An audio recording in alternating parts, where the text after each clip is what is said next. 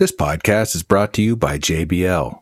Employing the best methods and tools, audio technology is at the core of everything JBL creates.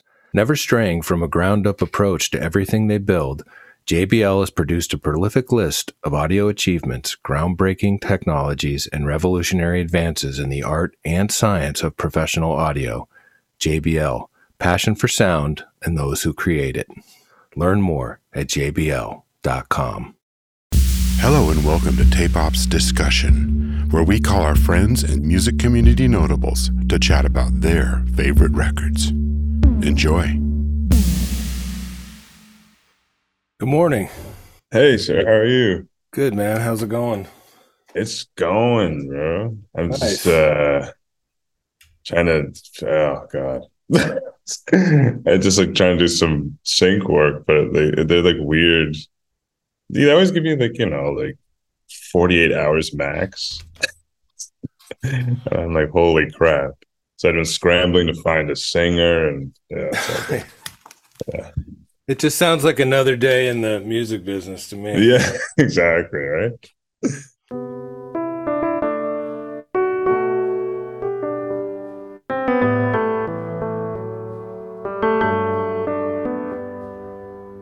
Welcome to Discussion. I'm Jeff Stanfield, and today we chat with Harrison about Nujabes' 2005 release, Modal Soul.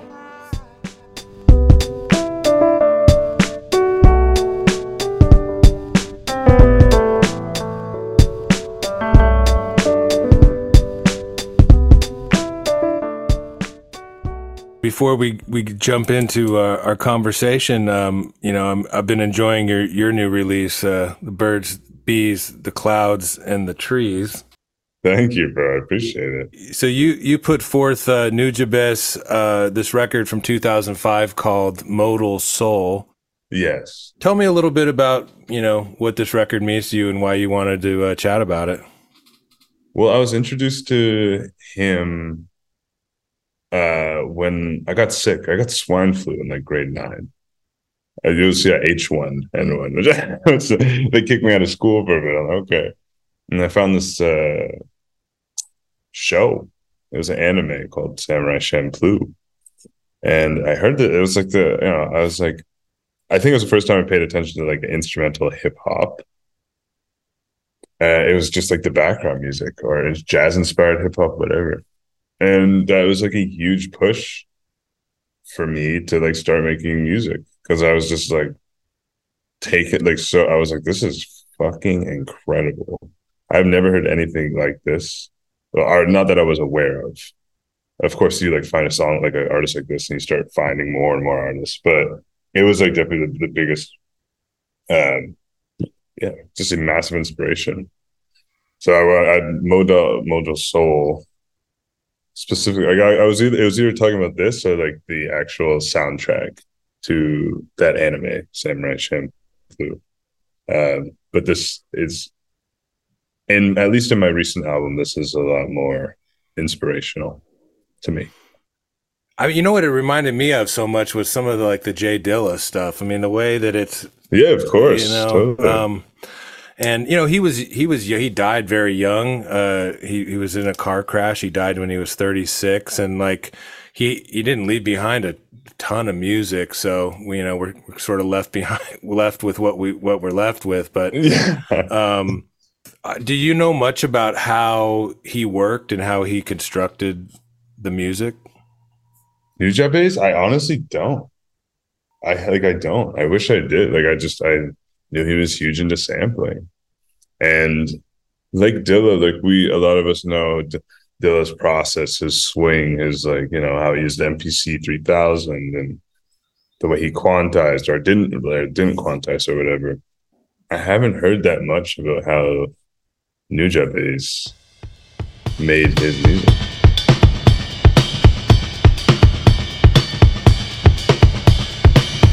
Hey, what's up? It's Terry Callier. Got a new way to flow for Ordinary Joe. You know.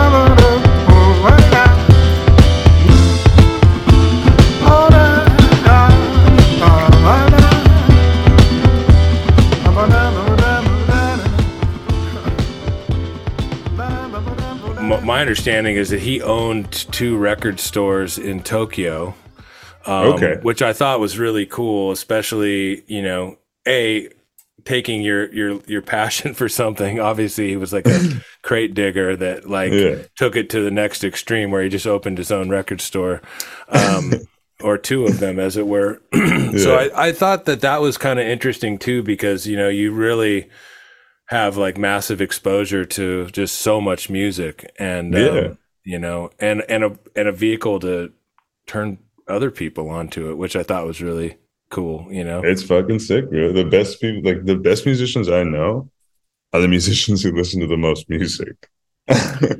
Yeah, I mean, I think that it's that point of reference, right? Yeah. And just having it's like the universe. It's just the more you know, the more you understand things place in that universe. Yeah, absolutely. And sonically, like, the way he made music, it's crazy how it just fit. He was sampling a lot of jazz. Yeah. But the way he, did his drums over these jazz samples or whatever, it just fit almost like it didn't sound like a sample half the time. You know what I mean? I don't know if I'm articulating that properly. It just fits so well. And it seemed like he was so aware of like where things sit sonically. And I just think it's, and I assume that's just, a gift, or just his, what you were saying, this knowledge of music and so much reference upon reference. That's everything, right? It's that knowledge base of all these songs and sounds and vibes and tonalities and hi-fi versus lo-fi versus, just all the stuff that paints these sonic pictures. It's such a different way to craft a piece of music than going in with a band into the studio and making a record. I liken it to making just different artists and different mediums and just creating collages, so to speak. Absolutely. Yeah. Collages. That's a great way to explain. There's been a fusion of that as we've gone, the years have gone on, and people have listened to Jay Dilla and records like this. People have obviously taken those ideas and integrated them into their work, and even into rock bands, and and there's been some really amazing jazz records that were released that were kind of remix based ideas and things like that, and reimaginations of Miles Davis and things of that nature. But if you were making these records on your own with pretty limited tools, I mean, there's something really unique about that. Absolutely, bro. Absolutely. And I had this conversation with my best friend all the time, like essentially like just restricting yourself when it comes to creating music. Like what you were saying. Dilla, he had his MPC and he had his sampler, and he had a couple other things, but like when you do restrict yourself, I don't know. I don't want to go on a tangent, but I used to like love plugins, like VST plugins. I used to just like collect plugins. And then at one point I was so fucking overwhelmed. I didn't know what anything was. Like I had no idea. And I'd open my computer and I wouldn't be able to find these things. And I felt like as soon as I stripped back as much as I could, just the things I know and like, which is a very small amount of things. I sold all my synthesizers. I just felt like, I don't know, more freedom in a way. Yeah, I mean, do you feel like when you do that, you're sort of forced to focus on the sort of the core, the essence of the thing, right? Yeah, absolutely. I personally think so.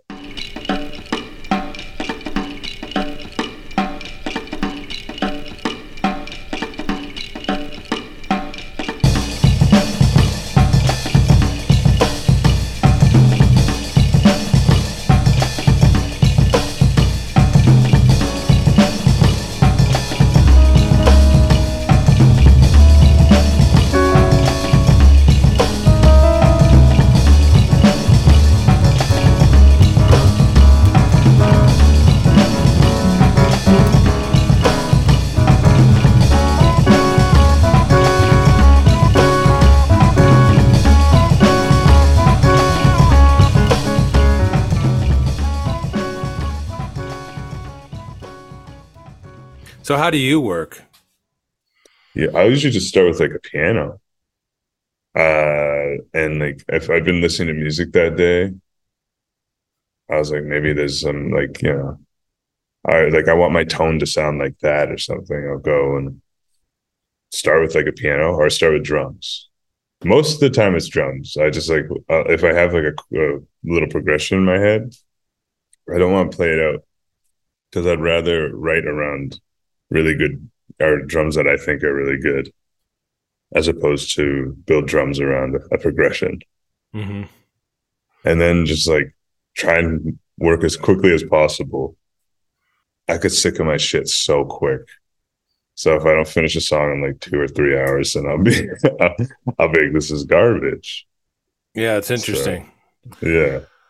I think it's an important thing to, at least in terms of process, is just to do stuff and make stuff and not necessarily worry about whether it's like the best thing or a good thing or like a bad thing, and not place a judgment on the work.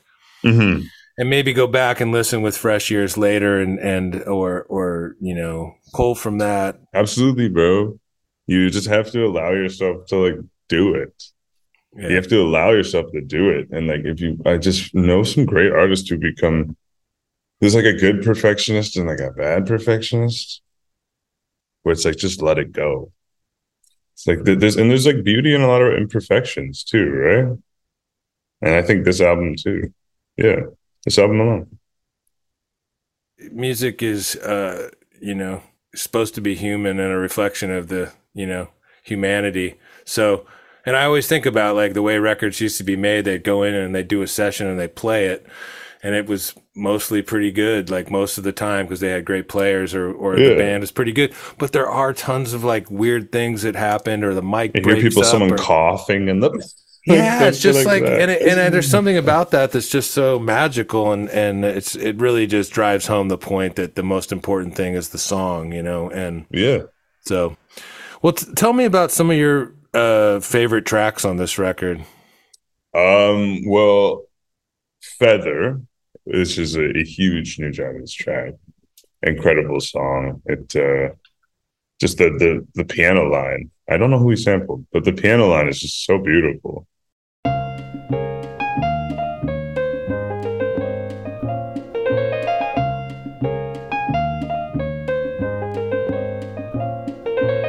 Light as a feather when I'm floating through, reading through the daily news, measuring the hurt within the golden rule. Centimeters of ether, I'm heating the speaker. Motivational teacher with words that burn people.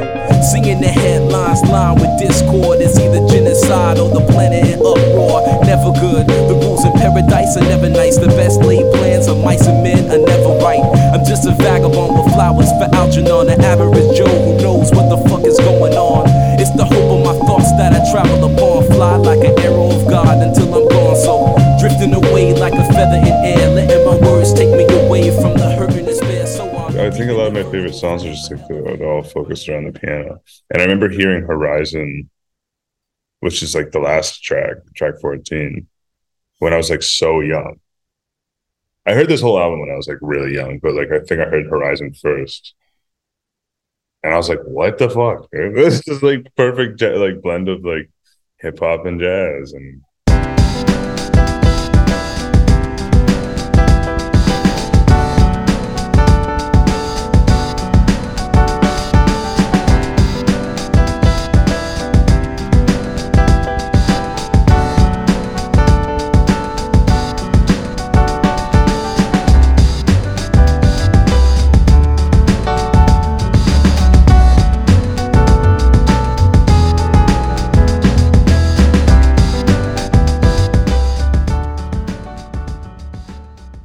one of the tracks that really kind of caught my ear was World's End Rhapsody.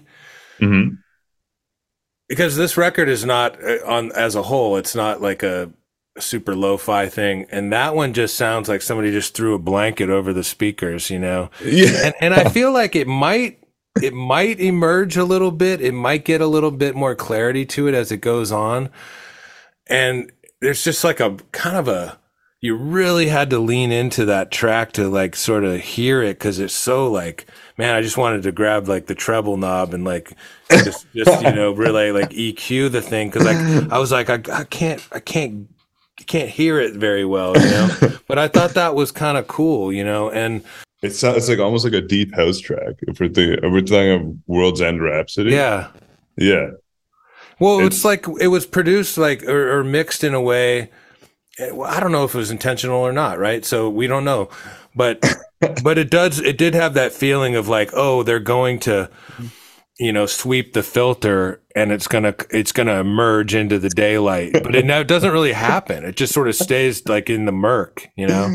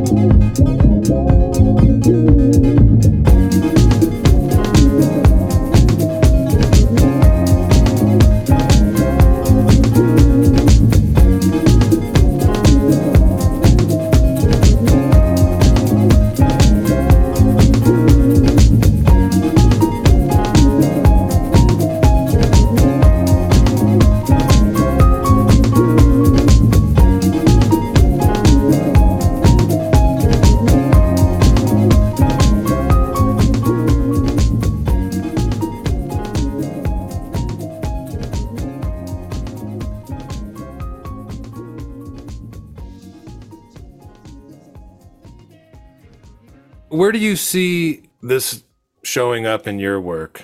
I don't want to like take direct inspiration from his drums, but I did. Like Ordinary Joe, Horizon, just like the way the kick and the just how it's just like jazz drums and hip hop drums combined in such a manner that like fits so well. I can't do that. I was trying my best to like emulate that, where it sits kind of, but also not like fully just steal the whole mixing idea, because I don't know, like my drum's a little thicker. That's a different time, right? You're a different person too. So yeah. What do you think of that track Lovesick Part 3? Lovesick Part 3. I'm a big fan, but it's Lovesick Part 2 I prefer. It's my favorite one. You gotta hear it, bro. It's so sick. He made like the hexology of Lovesicks is like 13. Okay. There's literally like 13. Where is Part 2? Is it on this record? No, it's not. No, it's not. Right, yeah. But he had them like spread across like a bunch of different records. And what's the genesis of that? Like, what is it? Is it the same track, basically reimagined? Like, what's the deal with it? No, I think it's different. I think it's different every time.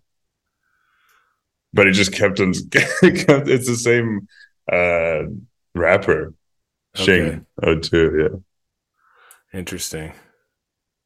Did you ever see him live? Were you able? No, that kills me. I think he died before he even found. When did he? Was it? Yeah, I think he died in 2010. So 2010, yeah. So like I found him in like 2012. Yeah, it's funny when we find artists, and there's just you wish we could have had that connection to them to see them live and sort of explore, and like you wish that there was more music to come. Yeah. Oh my God. I just really wonder what he would have been doing now.